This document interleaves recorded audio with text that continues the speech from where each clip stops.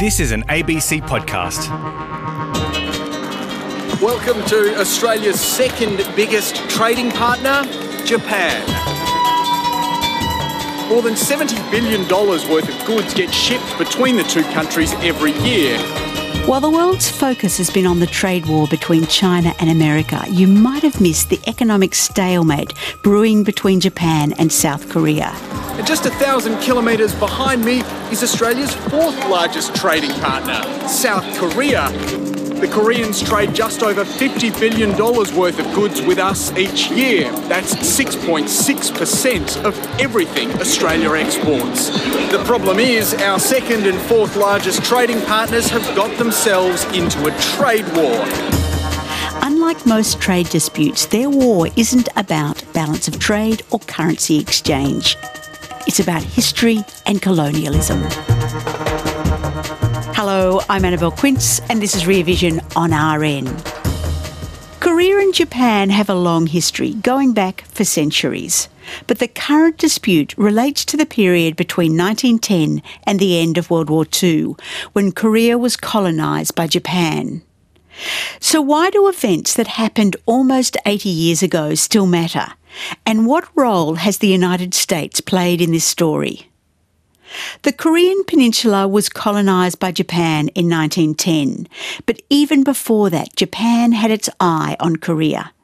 The Western powers were carving up Asia, and Japan, the first Asian nation to modernise, began looking for its own imperial possessions. Greg Basinski is Professor of History and International Affairs at George Washington University and the author of Nation Building in South Korea. You have this context in the late 19th century where the Western imperialist countries are seeking to expand their influence in Asia, and Japan is looking at the Western imperial powers, and it starts to seek to emulate them and create its own empire. In the early stages of the creation of modern Japan in the early 1870s, it wasn't so much Korea that was the target, but rather a sort of self-defensive notion of how to protect Japan from Western powers that were carving up the bulk of the planet. Alexis Dutton, Professor of History and author of Japan's Colonization of Korea, Discourse and Power. Really, it's from its beginning point of contact in the mid-19th century with the United States, Britain, Russia, France, that the early planners of Japanese statecraft understood that imperializing politics was the name of the game. They began with Hokkaido and then the Ryukyu Islands, commonly known as Okinawa, then Taiwan. Korea was more of a prize. It was not an island. It's a toehold on the Asian continent, something that also Russia was keenly interested in taking for itself. And so it's the 1905 victory over Russia which turns Korea into a war spoil for Japan at the sanction of the United States. The whole city turned out to celebrate. A major Western power has been brought to its knees. Now we can move on to take our place as a first-class nation in the eyes of the world. The early stages of Japan's colonization of Korea rank among the most brutal of any colonial experience anywhere, and this would include King Leopold's Congo.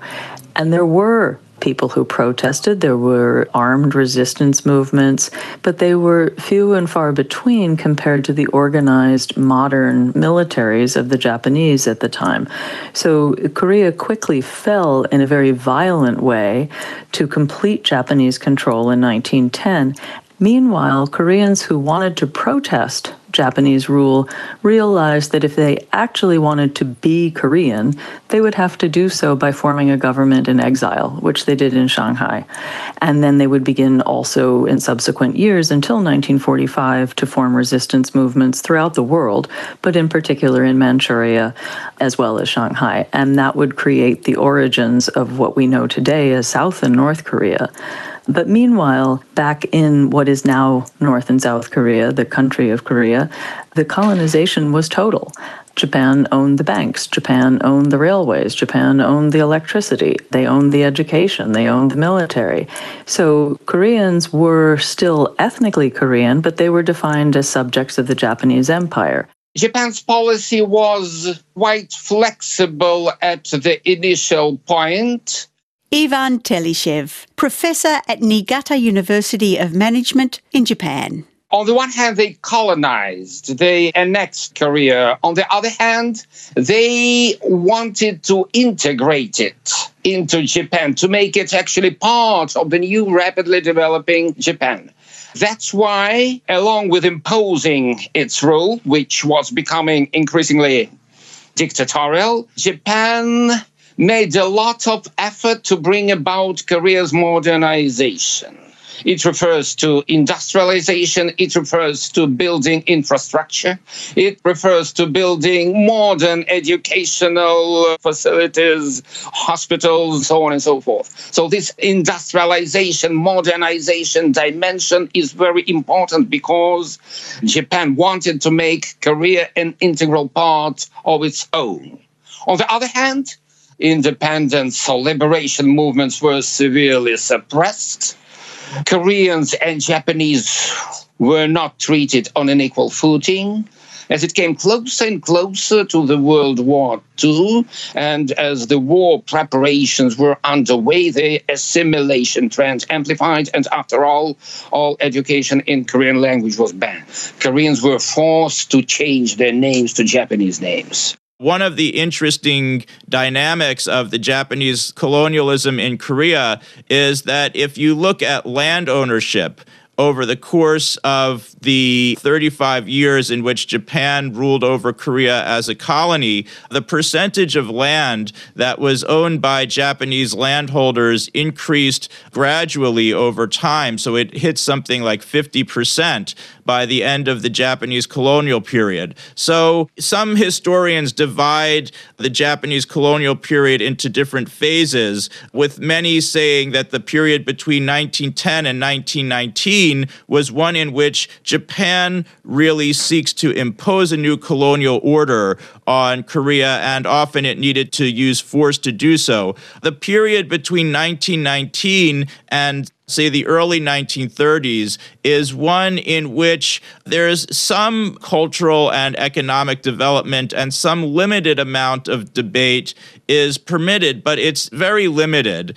And then when you get to the Second Sino-Japanese War and you move into World War II, that's when the horrific nature of Japanese colonialism, the atrocities committed by Japan as part of its imperial rule over Korea, reached their apex.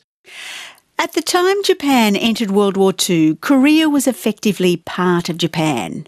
So Koreans have a mixed and complex experience with the war. Many Koreans were forced into slave labour and Korean women into brothels serving the Japanese army. Yet other Koreans volunteered to fight in the Japanese army. Many former British soldiers with whom I've spoken have very negative personal memories of Koreans in particular, largely because the POW camp guards that these soldiers lived under were of Korean ethnicity. And the Koreans tried to prove their loyalty to the Emperor of Japan, for example, as prison camp guards, by just beating and beating and beating. At the same time, that's not necessarily the majority number. And so this is where particularly South Korean history still has a lot of unpacking to do, because you have hundreds of thousands of what are now considered people from South Korea, Koreans, who fought for the Imperial Japanese Army voluntarily. This includes people who have been dictators of South Korea, most particularly President Park Geun-hye from 1961 to 1979. And he had been a lieutenant in the Japanese Imperial Army who simply changed uniforms into one that accorded with the American occupation style. At the very same time, you have Korean independence fighters such as Kim Gu, who is considered a hero on both sides of North and South Korea because he tried with violence to overturn the Japanese rule. Then you have what Japanese historians even estimate almost 1 million people of Korean ethnicity forced into laboring, slave labor, labor for the war machine, but they were not given choice. They were not given any compensation. These are people who were forced into coal mines, steel mills, munitions factories to build weapons for the war machine. A lot of these Koreans who were forced to labor in Japanese factories and mines really suffered tremendously under Japanese colonialism. In fact, conditions in Japanese factories were so terrible for Koreans that there were something like 60,000 Koreans who died while laboring in Japanese factories. They were euphemistically called comfort women. Hundreds of thousands of Asians forced to work as prostitutes for the Japanese army in the Second World War. Japan has always denied claims the Imperial Army organised the racket. During the war, up to 200,000, mostly Korean girls, were rounded up and forced to act as prostitutes for Japanese troops serving in their newly conquered Asian empire. As for the comfort women issue, substantial number of Korean women were treated as sex slaves and were forced to entertain Japanese soldiers. The Japanese government apologized to them, but it's not ready to accept full responsibility because those brothels were operated as commercial facilities, and those comfort women were brought in by civilians. It was kind of business. The issue of comfort women is a really particular one because a lot of the system of the brothels that were set up all across the Japanese Empire and in the occupied areas where Japanese troops were was actually run and managed and organized by Koreans. Lecturer in International Policy at Stanford University, Dan Snyder. Korean women were not the only women who were drawn into this system. In fact, early on, a lot of them were poor Japanese women, and there were certainly women from other places, Filipinos, Chinese, Dutch women, but the largest number were Koreans. So Korean men, in some sense, were participants in this system, and they weren't particularly interested in talking about this and having it explored after the war ended. You're with Rear Vision on RN. I'm Annabelle Quince. We're tracing the historical relationship between Korea and Japan in the context of their souring relationship and trade war. On August 6th and 9th, 1945, a newly developed weapon of awesome power is dropped on Hiroshima and Nagasaki. Japan's Seisen, its holy war, is over. When World War II eventually comes to an end and the Japanese Empire, in a sense, collapses, were Koreans involved in the peace talks at all?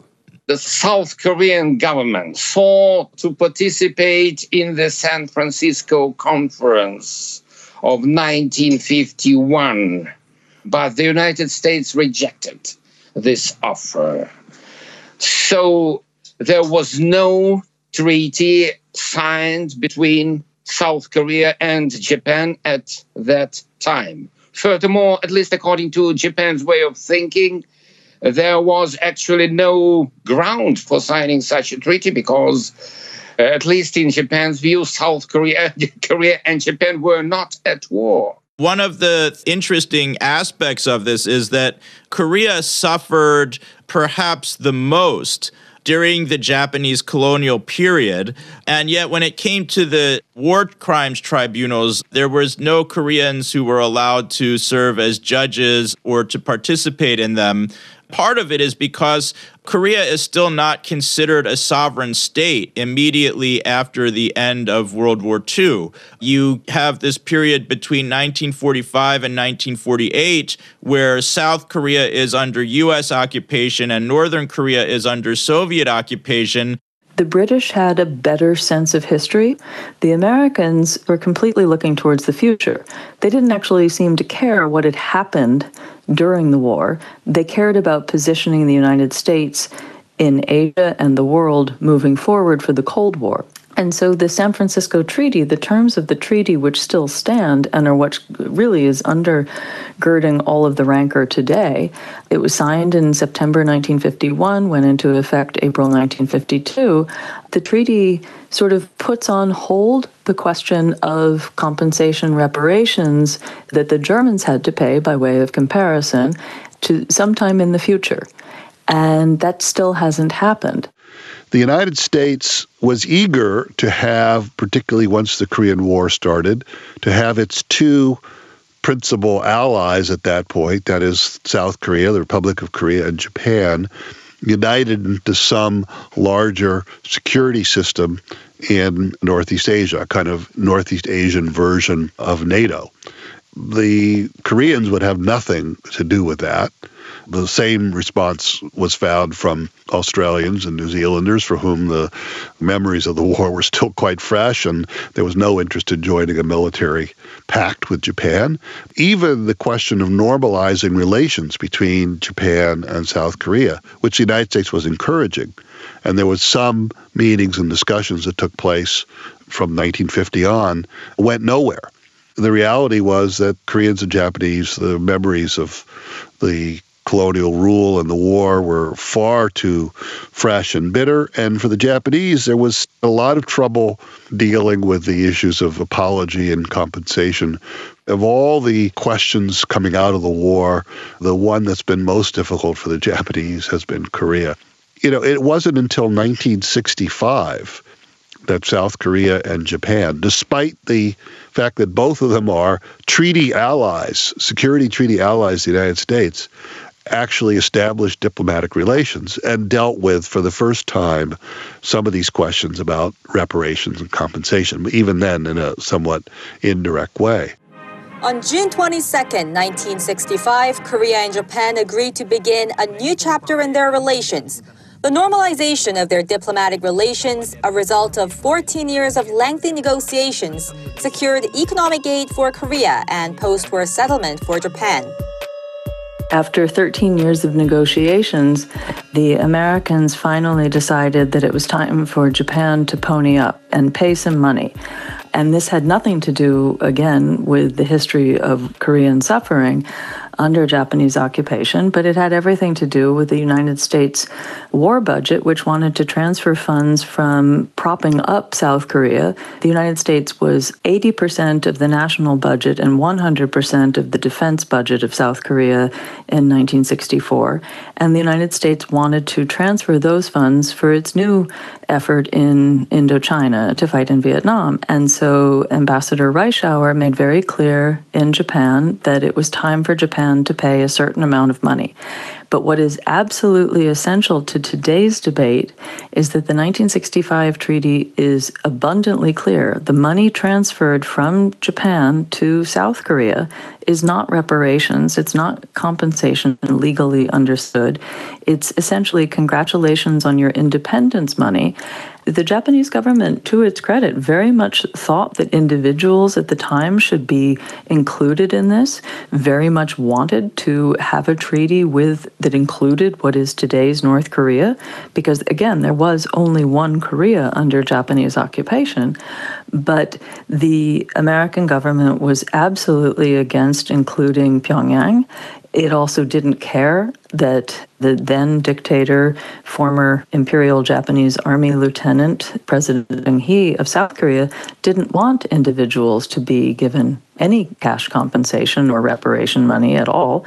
And so he single-handedly directed the funds that were given from the government of Japan to the government of South Korea into his coffers so that he could target 5 different spots of what he viewed as the future of South Korea, making it a very complex legacy. There are 2 narratives about the 1965 treaty. In the progressive narrative, the 1965 treaty is an awful, unequal treaty imposed in part by the United States. The South Korean government was the government of Park Chung-hee, of the military leadership that had taken power in a coup basically in 1961, and that they're instruments, if you will, of the Cold War policies of the United States, which wanted this to happen, and they accepted a settlement that in no way dealt with the real compensation for individual victims in particular, including forced laborers and others of the Japanese Empire. And the government that's in power today in Seoul, President Moon Jae-in, is a progressive government, and they absolutely embrace this idea that the 65 Treaty is not a legitimate treaty. It wasn't done by Koreans themselves. The conservative narrative is quite different. Park Chung-hee and his principal collaborator at that time, a man by the name of J.P. Kim, were determined to pursue the modernization and industrialization of South Korea. Park Chung-hee wanted to reproduce the experience of Japan, and he looked to the Japanese not only as a model for how to industrialize, but as a source of technology and capital. And that's what he got out of the 1965 treaty. And I think most economic historians agree that the massive grants and loans which Japan provided under that treaty, the equivalent today of $4, $5, $6 billion, maybe more, was the seed corn, if you will, for the industrial Korea that we see today, which is one of the leading modern industrial nations in the world. The Japanese built the Korean steel industry. Korean auto industry exists largely because of collaborations with Japan, shipbuilding, chemicals, all of that came out of that partnership. So the conservative view is, no, this wasn't an unequal treaty. We just made the choice to take the money that Japan gave us and use it for this purpose rather than individually compensating victims, although there was some of that. So you have these two competing narratives, a version of history about what happened, and they don't agree with each other. Student unrest and international pressure in the late 1980s led to South Korea's first free parliamentary election in 1988 and the opening up of South Korean society. Through the 1980s, what you could say in South Korea was very limited. And I think South Koreans' autocratic regimes, they didn't want to be perceived as being very pro-Japan or as being subservient to Japan. But at the same time, because of the deep economic ties between South Korea and Japan, they also were wary of criticisms of Japan and Japan-South Korea cooperation that could also be used against the South Korean government. And because during the 70s and 80s, there were such tight restrictions on freedom of the press and what you could say in South Korea, it was sometimes difficult not only to criticize Japan, but for some of these victims to speak up. So during the late 1980s and early 1990s, of course, South Korea does move slowly but surely towards greater and greater democracy, greater and greater freedom of speech, freedom of the press. And I think one of the byproducts of this was that Koreans become more willing to and more comfortable with talking about what had happened under Japanese colonialism and became more comfortable with criticizing different aspects of Japanese rule and demanding that some aspects of Japanese colonialism that hadn't been addressed get addressed. Throughout the 1990s, Japanese officials did offer a number of apologies for wartime atrocities, but it was never quite enough for Koreans. I regard these as irrefutable facts of history and express here once again my feelings of deep remorse and state my heartfelt apology. While going further than other leaders, Prime Minister Murayama was speaking for himself and not apologising for the nation. The issue was brought to a head when 3 of the victims filed suit against the Japanese government, accusing it of complicity. And when a historian discovered documents that proved the army did organise the prostitution, Prime Minister Miyazawa finally made his apology. For those that suffered the hardship, I would like to offer my heartfelt apology and regret. Yes, there's a long track record of different Japanese politicians at the prime ministerial level, at the cabinet secretary level, addressing atrocities that have happened. The Murayama statement that you refer to in 1995 was the first of the major statements. Probably the benchmark is the 2010 Kan Naoto 100th anniversary of the annexation statement, in which not only does he address past history, but he also asks Japanese to understand on a deeper level that Koreans really were injured by having their ethnicity stripped from them. And that's what makes what's going on, to me, less about Korea versus Japan, which is sort of easy to do in black and white terms, but more about Japan versus Japan, because there are deep divisions in Japanese society over how to address Japan's imperial era, Japan at war. And Korea, again, is maybe the fiercest example because, as you rightly began with, this is the closest neighbor, the deepest history. But this is but one place in the very large place that was the Japanese Empire. Skip forward to 2018. A South Korean court decided Koreans could sue Japanese companies for damages suffered during the wartime period. Companies like Mitsubishi Heavy Industries and Nippon Steel. Last fall, the South Korean court ruled in favor of 3 elderly plaintiffs, and the court awarded roughly $80,000 in compensation, legally understood compensation, for suffering and reparations for wages not paid by Mitsubishi Heavy Industries, one of the world's largest conglomerates. $80,000, again, is a weekend at a golf tournament for some of these people. So, we're not talking about breaking the industry. And collectively, Japanese government and business said, no, 1965 settled all that. South Korean lawyers then moved to seize the assets of Japanese firms affected by the ruling. Japan responded by removing South Korea from its whitelist of most favoured trading nations, supposedly because of security concerns. South Korean citizens responded by refusing to buy Japanese goods and protesting. Thousands of South Koreans have protested outside the Japanese embassy in their capital, Seoul. They're angry that Japan has downgraded their country's trade status from preferred to just normal. Many of them carried banners saying "Boycott Japan" and "No Abe," referring to Japanese Prime Minister Shinzo Abe. Japan claims that its decision to remove South Korea from the white list of most favored economic partners is related to security concerns, but I haven't seen any credible evidence of that. I think the timing of these decisions to start retaliating against South Korea economically is, of course, very suspicious because it comes right on the heels of these decisions by the South Korean courts.